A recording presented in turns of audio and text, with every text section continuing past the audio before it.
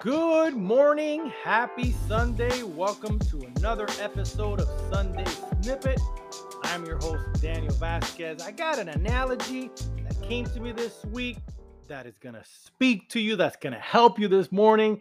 How many pool fans do we have? Not like a swimming pool, but like the game pool, right? That you play at the billiards club or different places. We got some professional pool players that you can see on ESPN. Check this out. Sometimes in life, we wonder why things happen to us. Why is this happening to me? And I want to use this analogy with the game of pool to help you in those moments.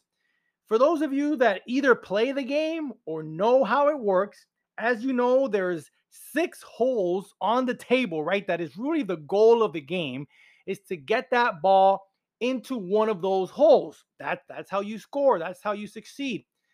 But if you notice, what happens many times is the player, when he hits that ball with the stick, it doesn't always go straight into the hole. Sometimes it'll bang against the wall on the right of the table, then it'll go to the left of the table. That ball will go through some hits, will go through some challenges, right?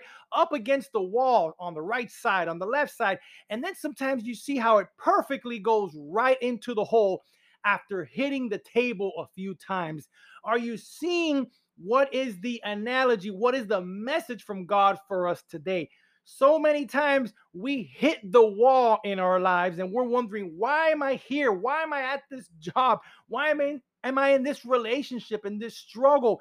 And we don't see the quote unquote the hole at the end, the goal, the destiny that we want for our lives.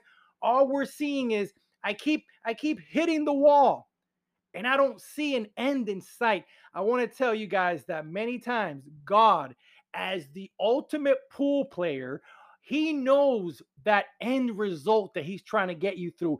And many times you have to go through the hits, the bumps, the bruises to get to that ending that he has for you. He sees that destination.